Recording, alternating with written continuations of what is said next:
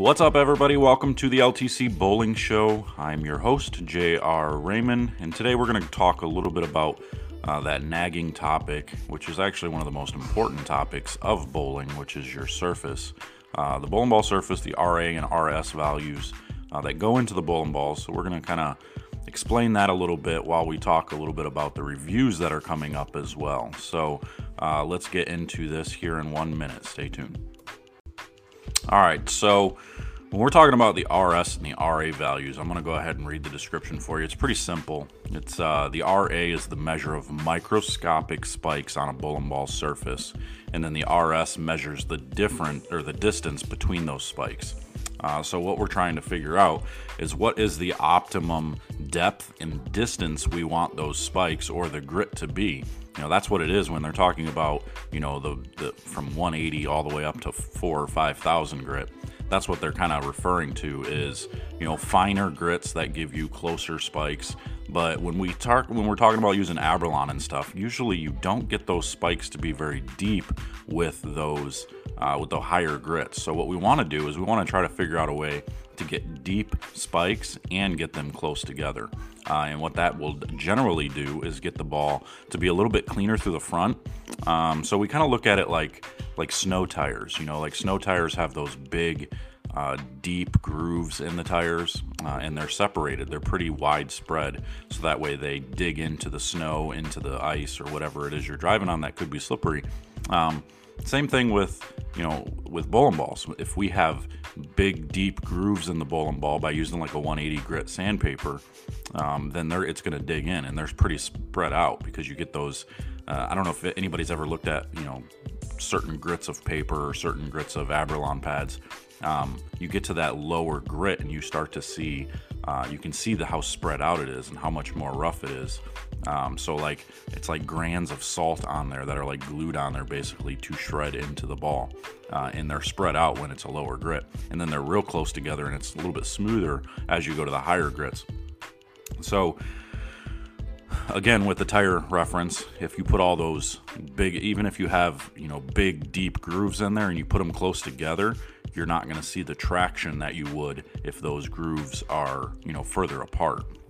So same thing with bowling. We're trying to get those grooves to be as deep as we can. Obviously, we're not going to get them to go down to the core, but we're trying to get them to be as deep as we can and get them as close as we can. And the reason for that is then we don't have to worry about the ball hooking in the front part of the lane. Now, the ball hooking in the front part of the lane is generally not a good thing. We're not really looking for that unless we're bowling on something shorter.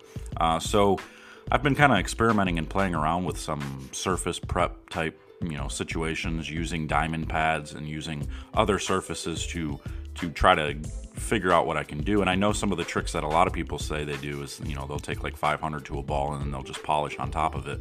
But the problem with that is yeah, you're putting the, you know, the deep wide grooves in it, but then you're just filling those grooves with the polish.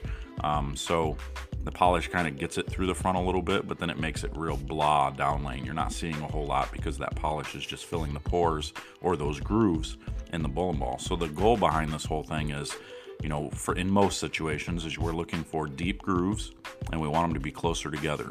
Now think of driving down a road that has a bunch of, you know, little potholes that are real close together.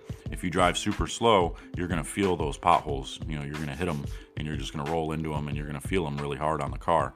Now, if you're driving faster, you're not going to feel those. And basically, you scoot over it. So it's like hydroplaning almost, if that makes sense. I'm trying to give you as many different ways to look at this as I can to make it make sense. And I don't even know that it makes sense in my head, but we're trying to get there. So I started to do with the conversation with Billy Sullivan. He's out of the Indianapolis area.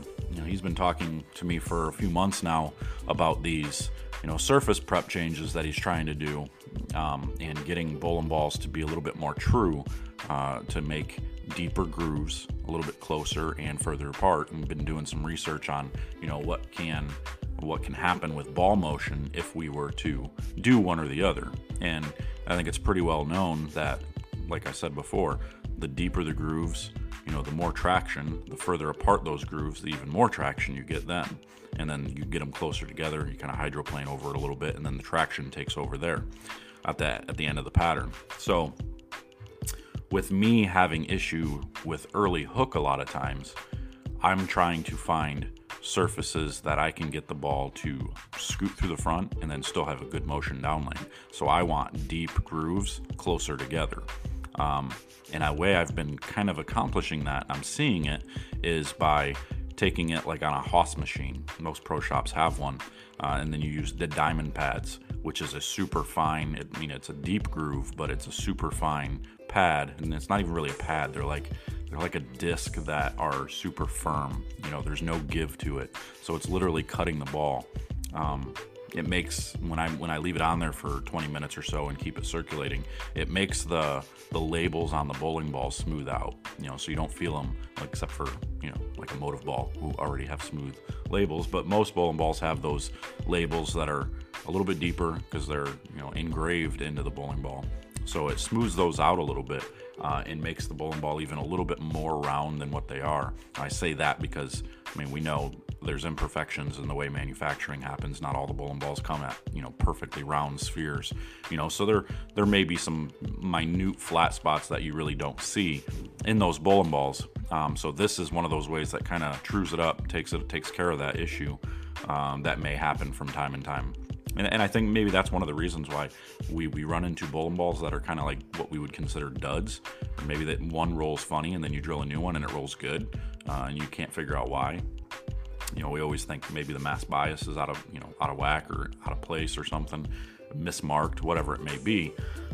But I think a lot of it has to do with if you see a minute flat spot like in your track area based on how you laid it out, it may cause some issues with how the ball rolls. Where like I've had bowling balls where, I'd drill one and it looks like it's real lopey, like it looks like it's just lagging down the lane. It's like wah wah wah wah, and then I drill another one, like because everybody else loves it, and I drill another one, and all of a sudden now with the same type of layout, it revs up and it gets through the lane. Now it's like wham wham wham wham wham, trying to make the noise so you guys can kind of visualize what I'm trying to say.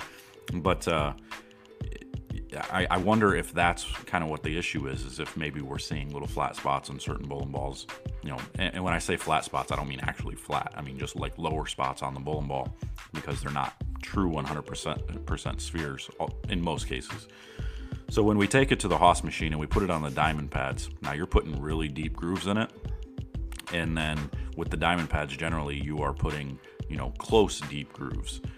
And then what I found works best, and it's kind of similar to what the 500 grit polish is, but I would do the diamond pads 1000, then polish. And it seems to be giving me that cleanliness through the front and the pop down lane. I did it with the Emerald Vibe. You're going to see in a video where I do the Emerald Vibe versus the VIP, and you're going to see the difference in what you see in the snap or the pop down lane compared to the VIP, or even what you saw with that trend. I know today at 10 a.m. we're going to post the trend versus the VIP. So tomorrow you'll see the Emerald Vibe, not the Emerald Vibe. I'm sorry, I don't mean the Vibe. I mean the Emerald IQ. Silly me. But you're going to see that going down the lane, and you'll notice that there's quite a bit of difference down lane motion compared to the VIP, because I did change the surface of the Emerald and did exactly what I'm talking about. And I did the same thing with the nuclear cell. The nuclear cell for me was quite a bit earlier than I had expected. It was overall a ton of hook. It hooked too much. Didn't get a chance to use it a lot. So I redid it in this fashion, and I'm going to try that out here come Monday. And we're going to go test it out and check it out and see what we can come up with. But I think we've gotten it narrowed down pretty good on how we can get that type of ball reaction. And maybe the 500 polish on top works for some people. For me, I feel like I need even lower surface, because I think the diamond grip pads end up getting, I don't even remember what he said the surface turns out to be, but man, it's super dull. It gets really dull and it's really gritty. So maybe one time I'll take a bowling ball fresh off of the diamond pads and go throw it on a lane just to see what it does. It's probably going to hook at my toe and then just go in the left gutter, because I mean it's a lot of surface, and that's kind of the goal we're looking for when we're bowling, especially on the tougher patterns, is we're trying to figure out how we can use as much surface as possible to create as much motion as possible without it being unpredictable or without it being crazy. So my issue has been, I've always felt like I've been locked into using weaker equipment, and I think this is why, is because I use the weaker equipment because it gets through the front of the lane a little bit better for me, but then it's not a strong enough bowling ball to get through the pins.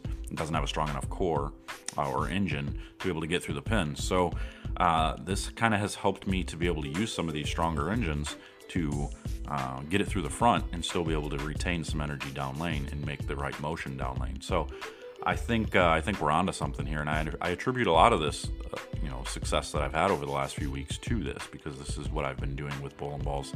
And that Bloody Ocean, for example, that's a prime example right there of a ball that gives me that reaction that I didn't see out of anything else, because it was super clean through the front, but still had enough down lane to get it done. Whereas when I had like the afterburner, the pin-up afterburner that was just super shiny, it was clean, but then it was unpredictable down lane. I didn't know what was really going to happen with it. It was either super sharp, or sometimes it hit the friction and went a little bit too early. Now, having the higher surface grit, like we're talking about here, makes that a little bit more predictable. So I guess what I'm saying is when you're putting your arsenal together, you kind of want to pay attention to what you're doing surface-wise, from ball to ball to ball. You don't always want it to be, sharp down lane. Sometimes you're going to want something like that VIP that's going to be a little bit more mid-lane action, and then you go to something like the Trend, which is going to be a little bit cleaner and more down lane reaction. So having options like that is always a really good thing, and then having something like an Emerald IQ, which will get you, a little bit more down lane reaction, but still that mid-range look. You'll notice that the VIP and the Emerald IQ are actually real similar in the first 40 feet of the lane, but not very similar down lane. Down lane, that Emerald is actually quite a bit stronger than the VIP. So you're going to see these things a little bit here, a little bit later in these reviews coming up. And I've got, some of the Brunswick stuff finally showed up at the house. So I'm going to be drilling all that next week. We're going to be doing those reviews. I don't even know what's in the box. I'll have to go and look. Hopefully it's all the good ones, but we'll see. Or maybe it's all of them. I don't know. There was 4 balls in there. So I don't even remember which, probably that Melee Blood Red one was one of them probably in there. And then whatever the other ones were, I'm not sure. So maybe you guys can let me know. But hey, make sure, anybody on YouTube right now, make sure to subscribe, hit that like button, that comment button, comment below. What do you do with your surfaces? Anybody on the podcast, hit that message button and message me. If you're on Anchor or any of the other podcasts, try to get in touch with me through the podcast itself. And let me know, what kind of surface adjustments do you make? What works for you? Do you do what I just talked about with 500,000, or are you strictly trying to keep it, at higher grit with a little bit of polish to really make it super clean? What is it that you do that works for you? But make sure to subscribe, follow along, hit that like button, hit that notification bell.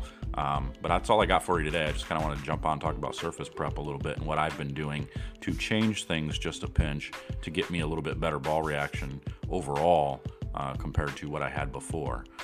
Those bowling balls, I think a lot of it is out of box too. Taking bowling balls out of box right when I get them and not changing them to a surface that I would prefer, I think, made the difference in seeing reactions that I really didn't want to see. Because that's just, let's be honest, most manufacturers are making bowling balls for the masses, for the league bowler. League bowlers are the general bowler are the ones that are buying most of these bowling balls. So the ball reactions have to fit what they're looking for, and most of them are looking for that skid flip type of ball reaction, so they're trying to fit the spectrum, they're trying to get bowling balls all around all the spectrum, have some early stuff, have some later stuff, have some mid lane stuff, and most companies do a very good job with that. So don't think that I'm going to say that anybody doesn't do the right thing. That's just not true. But I think when it comes to surface prep and stuff like that, you really need to pay attention. And I have a hard time believing that it's possible to get the ball back to surface of what they come from the factory. So I think changing it to something that you can get it back to is a pretty good idea as well. Because if you like the ball reaction, getting it back there after it lane shines and all that stuff after you have a bunch of games on it makes it a little bit more difficult if you don't have it at a surface that you already know, or that you the pads that you have at the shop or at the pro shop or wherever you go, at the bowling center, in your bag, whatever, So but that's all I got for you today. Again, make sure to subscribe, follow along, do all that good jazz, and share this for me. I'm trying to get the word out about this podcast, but make sure you share for me if you could. Anybody that wants to support the channel over at anchor.fm, you can hit that support button, and I appreciate every little bit that you guys do. Keeps it possible and makes it a little bit more worthwhile to do this for you, other than just giving you as much info about what I'm trying to do as well. So until next time, guys, I'm out of here. We'll see you guys later. Take care.